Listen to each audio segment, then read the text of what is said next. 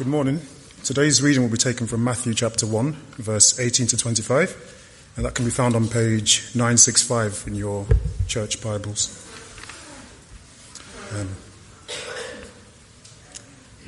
This is about the birth of Jesus Christ.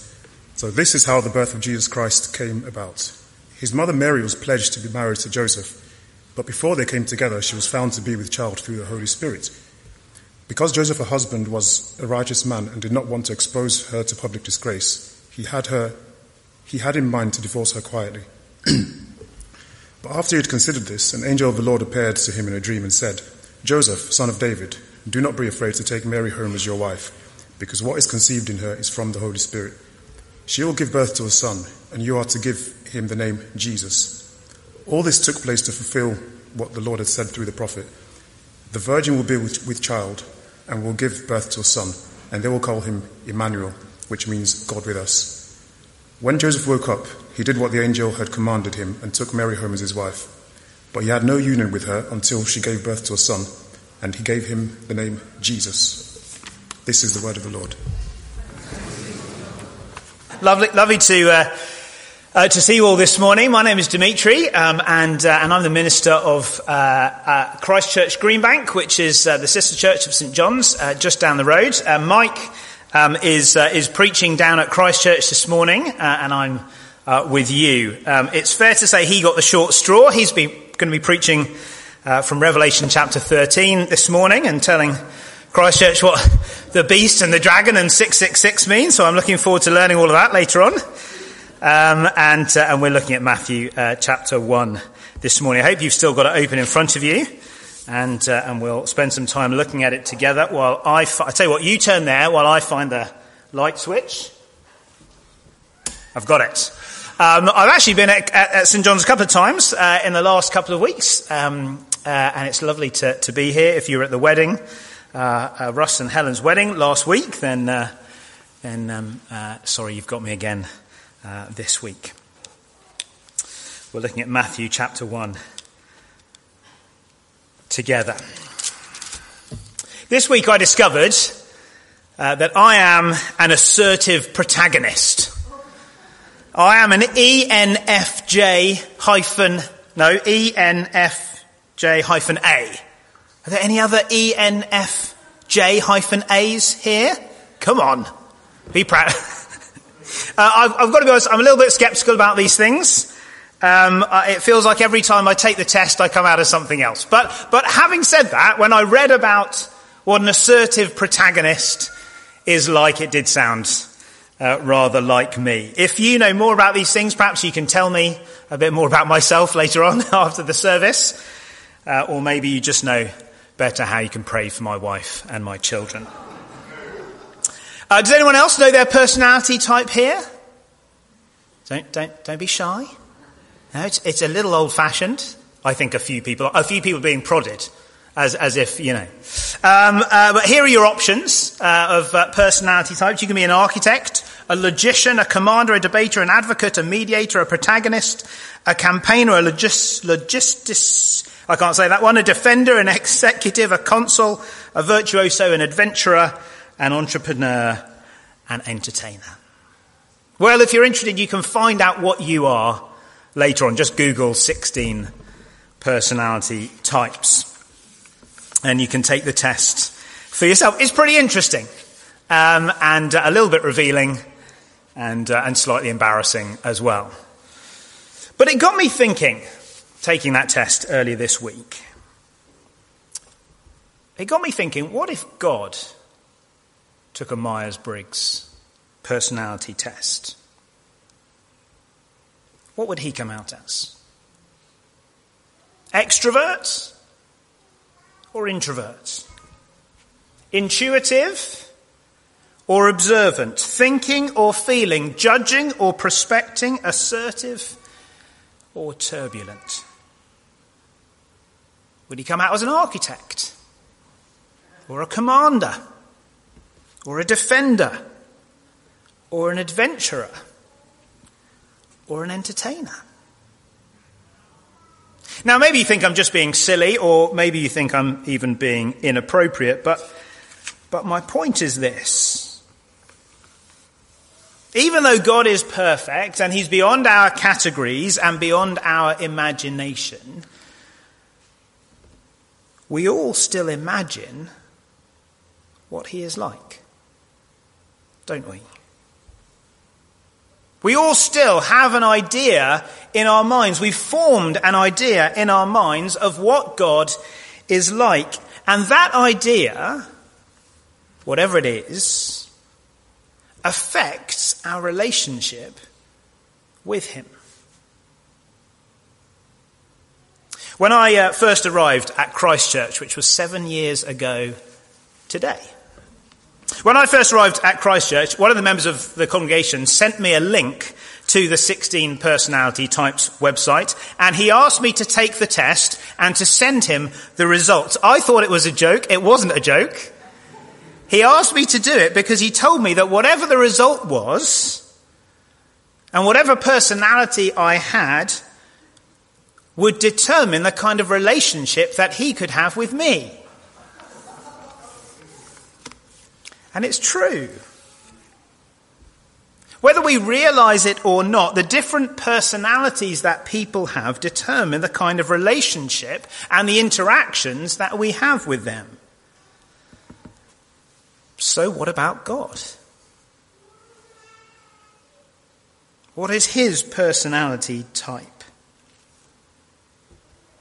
Well, you might say, well, God is beyond our understanding. We are small. He is infinitely large. He's beyond our understanding, and that's true. But it's also true that God has revealed himself to us in the Bible so that we can know him. So what is he like?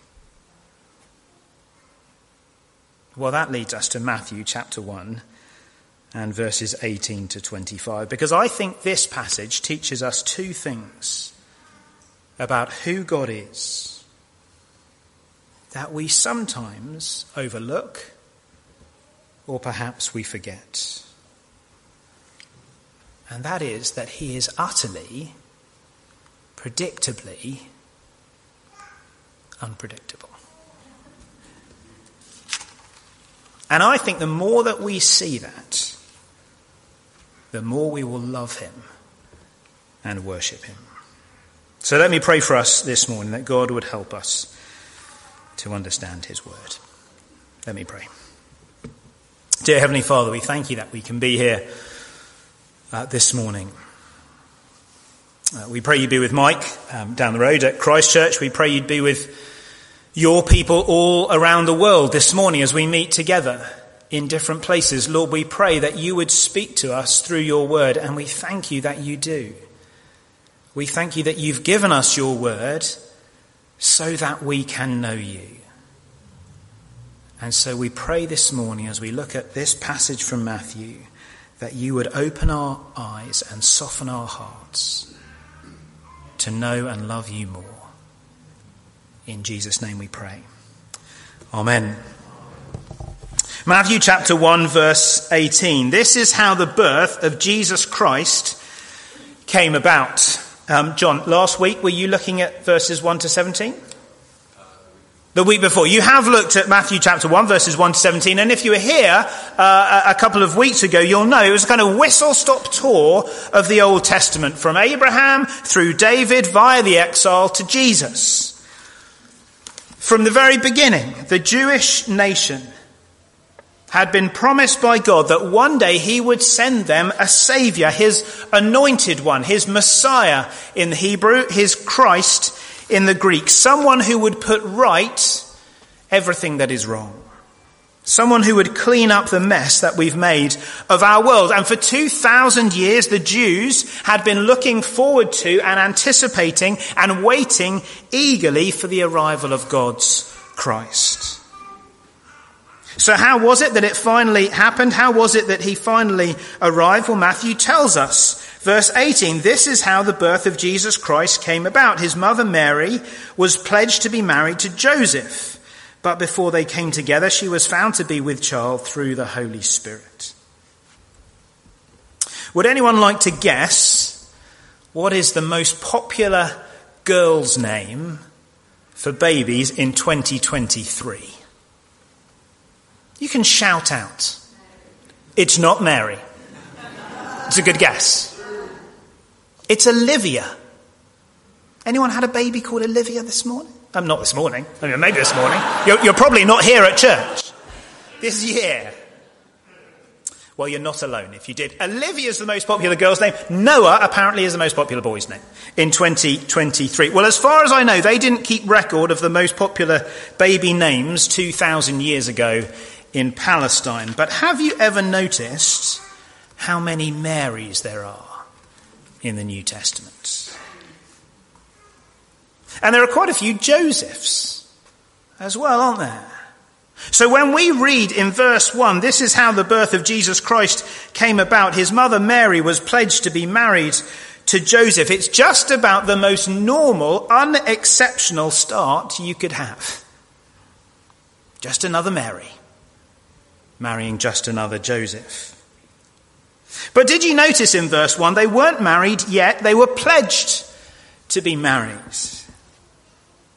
Now, we usually read this passage at Christmas time, and you've probably heard in a Christmas talk at some point that pledge to be married back then was a lot more significant than our equivalent, which is sort of engagement now. And so we're told in verse 19 that Joseph is already referred to as Mary's husband. If you notice, Joseph, if he was going to call this relationship off, it would require a divorce. So their relationship was a lot more substantial than just Mary having a ring on her finger or a change of status on Joseph's Facebook page.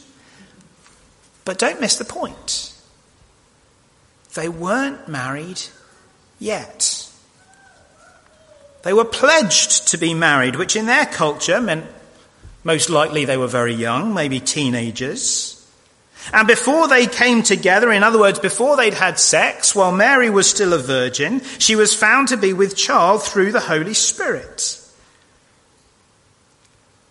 How did God's plan to save mankind come about? Well, this is how. Through a teenager called Mary, who was promised in marriage to a teenager called Joseph, who got pregnant without having sex through God. Well, that's a surprise. It was certainly a surprise to Joseph. In fact, it was a scandal. By the Old Testament law, pregnancy out of wedlock like this was punishable by death. And although that might no longer have been the practice at the time, it was still a devastating embarrassment and disgrace for the would-be bride and groom and their families. And yet we read in verse 19, because Joseph, her husband, was a righteous man and did not want to expose her to public disgrace, he had in mind to divorce her quietly. Now I know that you and I have probably heard this story hundreds of times in nativity plays and carol services, year after year after year. You've heard about how Mary and Joseph and how she got pregnant, so you're not surprised. No one went this morning as Andrew read the reading. But you should have done. We should have done. Abraham was the father of Isaac. Isaac was the father of Jacob. Jacob was the father of Judah, and so on and so on and so on. Through all the generations of the Israelites, all of them looking forward to and building up to this moment in history. And what happened? How did God answer all their problems and keep all his promises? How did his Christ, his anointed one, come into the world? Well, there was this kid called Mary. It's just incredible, isn't it? Utterly incredible. And utterly unpredictable. I don't know if the TV show Question of Sport still exists. Does it still exist? Is it still on? Do they still have the round What Happened Next? Used to be my favourite round. But you see, you and I and the Jews 2,000 years ago could have read Matthew chapter 1, verses 1 to 17, and then had 100 guesses at what happened next, and we wouldn't have been anywhere near. None of our guesses would have come close. God's plan was utterly unpredictable. And for Joseph, it was utterly devastating. And so he planned to get a quiet divorce. But, verse 20, after he'd considered this, an angel of the Lord appeared to him in a dream and said, Joseph, son of David, do not be afraid to take Mary home as your wife, because what is conceived in her is from the Holy Spirit. She will give birth to a son, and you are to give him the name Jesus, because he will save his people from their sins. Don't be afraid, Joseph. Don't call it off. This is God's plan. Mary's baby will be Jesus, God's son and your Saviour. God is utterly, gloriously, impossibly, wonderfully unpredictable. And yet, all of this was predicted. Verse 22, all this took place to fulfill what the Lord had said through the prophet. The virgin will be with child and will give birth to a son, and they will call him Emmanuel, which means God with us. And that's going to be Matthew's point all through the start of his gospel. Look at chapter 2, verse 4. It says, when he, that's Herod, had called together all the people's chief priests and teachers of the law, he asked them where the Christ was to be born. In Bethlehem in Judea, they replied, for this is what was written, what the prophet has written. But you, Bethlehem, in the land of Judah, are by no means least among the rulers of Judah, for out of you will come a ruler who will be the shepherd of my people Israel. They knew exactly where the Christ was going to be born. Chapter 2, verse 16. When Herod realized that he had been outwitted by the Magi, he was furious, and he gave orders to kill all the boys in Bethlehem and its vicinity who were 2 years old and under, in accordance with the time he had learned from the Magi. Then what was said through the prophet Jeremiah was fulfilled. A voice is heard in Ramah, weeping and great mourning, Rachel weeping for her children and refusing to be comforted because they are no more. Verse 22, having been warned in a dream, he, that's Joseph, withdrew to the district of Galilee, and he went and lived in a town called Nazareth, so was fulfilled what was said through the prophets, he will be called a Nazarene. Again and again and again. In the Old Testament, God had given his people specific details about how the coming of Christ would come about. And Jesus fulfilled them all. So what are we supposed to think? Are we supposed to read this and think, well, Mary and Joseph should have known. They should have known what was going to happen. After all, Joseph was a descendant of David, who came from the little town of Bethlehem. And Mary was a virgin, pledged to be married. They should have known. Well, no, I don't think we're supposed to read this and criticize Mary and Joseph, or imagine that we would have known what was going to happen any more than they did. Instead, I think we're supposed to read this and to marvel at the utterly predictable unpredictability of God. I think we're supposed to read this and learn just a little bit more of his personality type, and what he is like, and what that means for our relationship with him. And the first thing is that it calls us, there you go, to humble obedience. We don't know a lot about Joseph, do we? He's at the heart of the story, and yet he never says a word. He's on stage all the time in the nativity play, and yet he doesn't have a line. And yet what we see him do every step of the way is be a humble, quiet, godly, obedient man. The girl he was pledged to marry was pregnant, and it wasn't his baby. He and Mary had been faithful. They'd been obedient. God says that sex is for marriage, and they weren't married, so they hadn't had sex. And then all of a sudden, Mary was pregnant. And Joseph's world was turned upside down. And yet with kindness and with gentleness and clearly with a great love for Mary and for God, Joseph wrestled with what to do. He didn't react in anger towards Mary or towards God. He didn't cry out to God, "Why have you repaid my faithfulness with this?" He wrestled with what to do and how to react. And then God spoke to him in a dream and told him the most incredible story. And what did Joseph do? Look at verse 24. When Joseph woke up, he did what the angel of the Lord had commanded him and took Mary home as his wife. But he had no union with her until she gave birth to a son, and he gave him the name Jesus. I love those verses. They're so simple, aren't they? No fuss. No bother. Joseph woke up and he obeyed. He believed God's word and he obeyed God's commands. And friends, in some ways the Christian life is as simple as that, isn't it?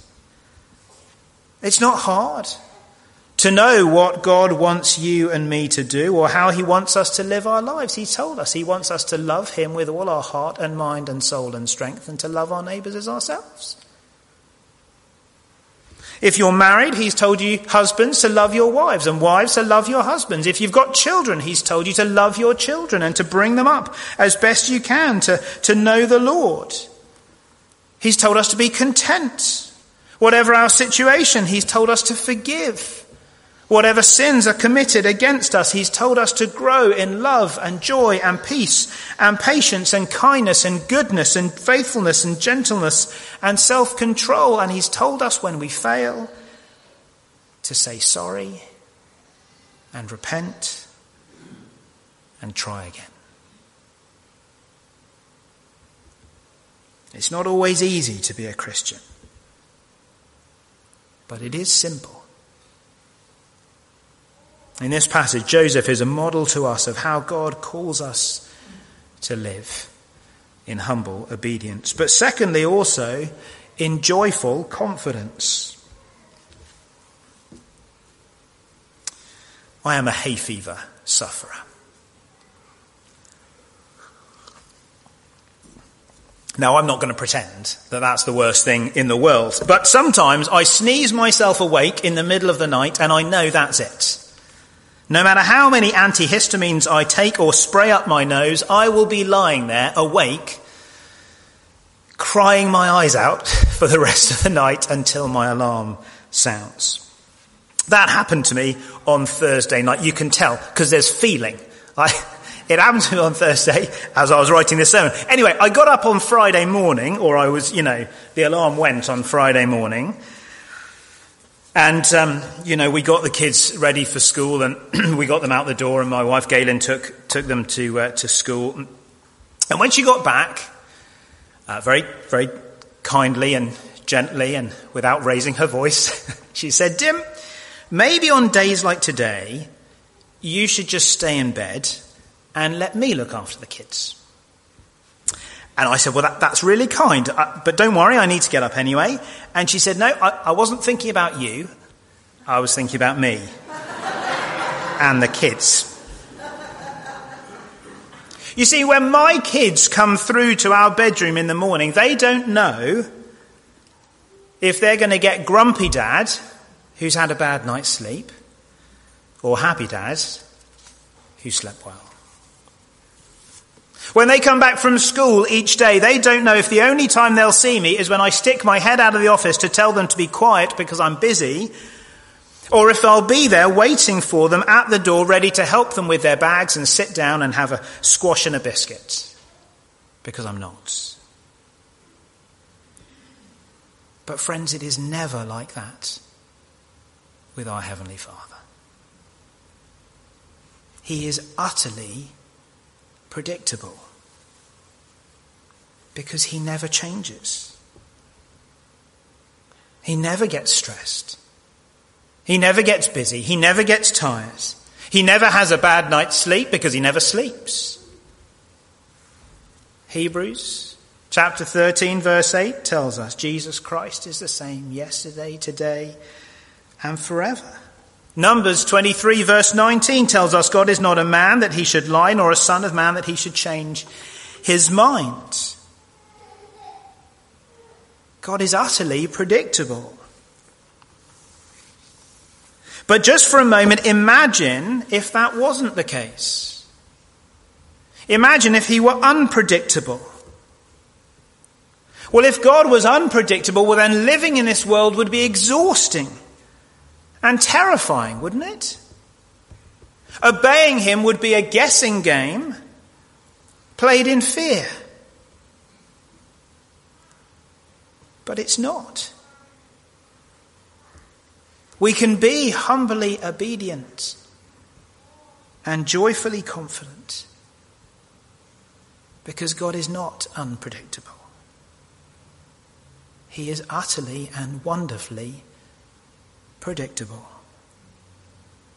Every promise he has made, he has kept.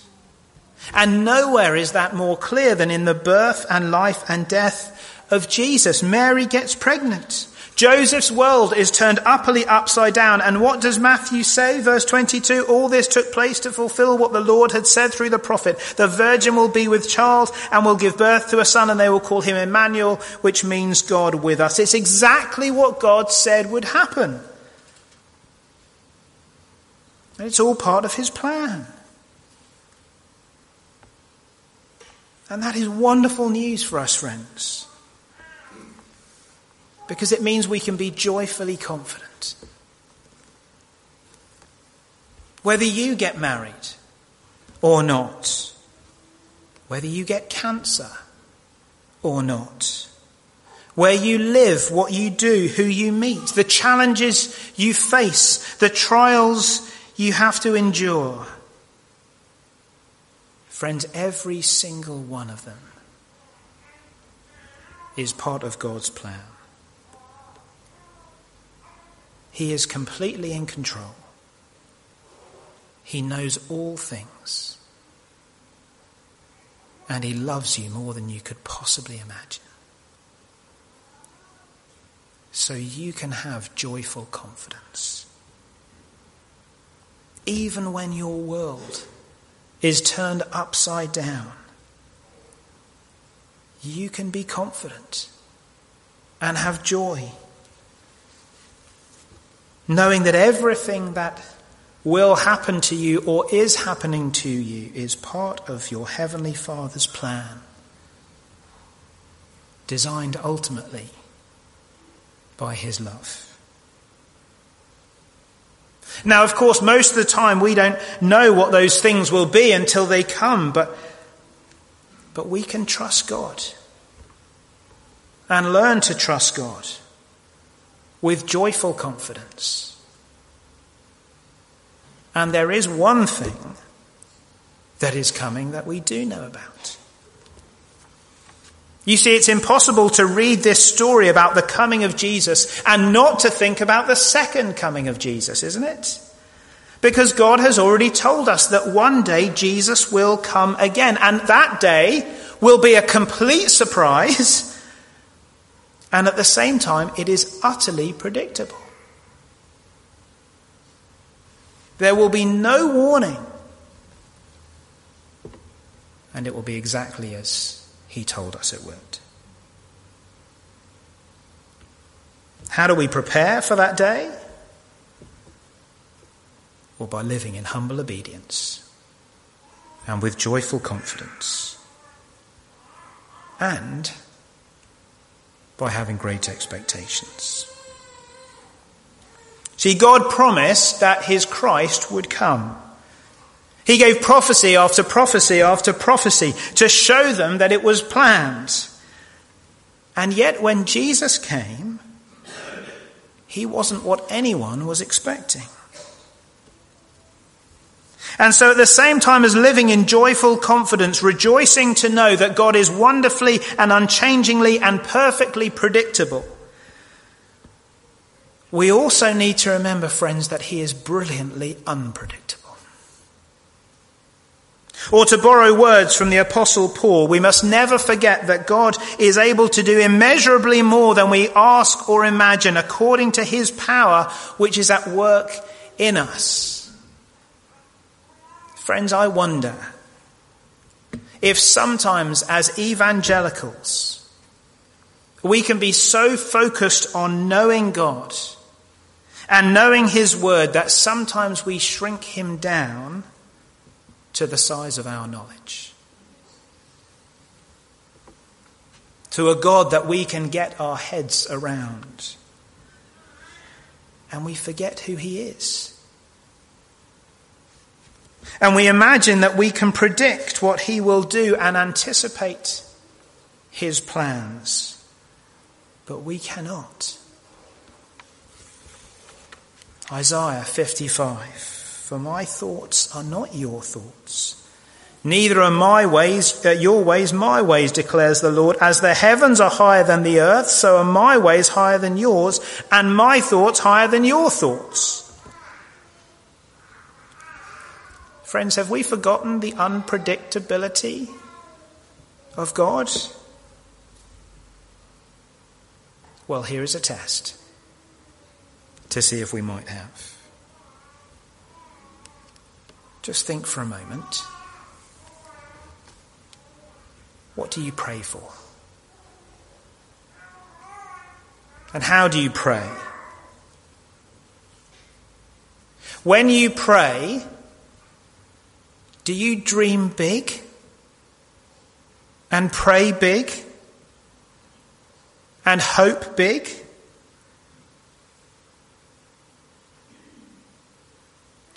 Do you walk into each day thinking, I know what God will do today and what he won't do? Or do you walk into each day thinking, I don't know what God will do today or what he has planned for me, but whatever it is, I'm going to walk into it with humble obedience and with joyful confidence and have great expectations?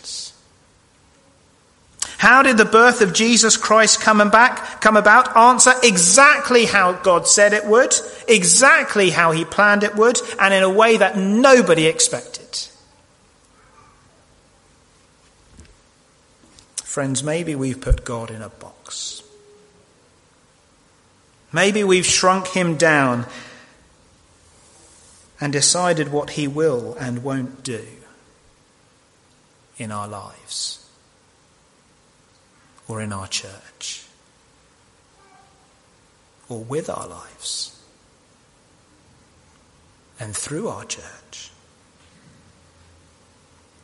Maybe we've decided what personality type he is, so we don't expect anything more of him. In which case, friends, maybe we need to look at the Christmas story again without being surrounded by the carols and the tinsel and the turkey and the trimmings. To see again and see afresh, to marvel and delight and rejoice at the utterly predictable unpredictability of our God. Let me pray for us.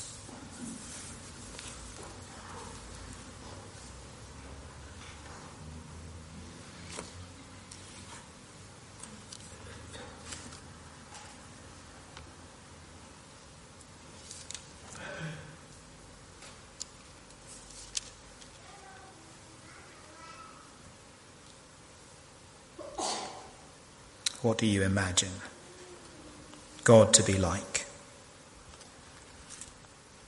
How do you imagine his personality, what he will do and won't do?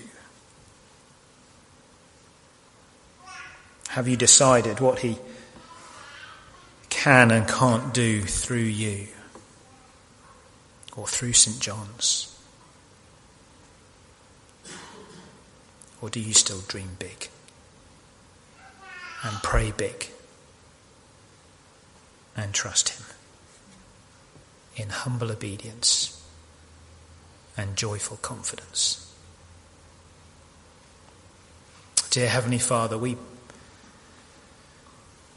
want to ask for your forgiveness, because we so often get these things upside down. On the one hand, we scratch our heads and wonder, and we imagine you to be capricious and moody and unpredictable, and you're not. You have revealed yourself to us. We can know you. You've given us your word. We just don't read it or remember it or treasure it in our hearts. And yet you've told us who you are and who we are and what you're like and how to live. Forgive us, we pray, when we call mystery what you have revealed and made plain. And forgive us, we pray, when we decide what you will and won't do, what you can and can't do. When we dream small because we have a small view of you, instead of remembering that you are our Almighty God, who is above and beyond all we could ask or imagine. Help us, we pray, to rejoice in your utterly predictable unpredictability. In Jesus' precious name we pray. Amen. God's plan came about in a most wonderful way. His Son was born and lived and died just as he planned. And now we live our lives seeking to follow him with his help. In Romans chapter 8, we read these wonderful words. If Christ is in you, your body is dead because of sin, yet your spirit is alive because of righteousness. And if the spirit of him who raised Jesus from the dead is living in you, he who raised Christ from the dead will also give life to your mortal bodies through his Spirit who lives in you. Friends, as we read the story of Jesus and his birth and his life and his death and his resurrection, we shouldn't just grow in our love for our Saviour, we should also marvel at the power that is at work in us, because he has given us his Spirit to help us live his way. We are never alone.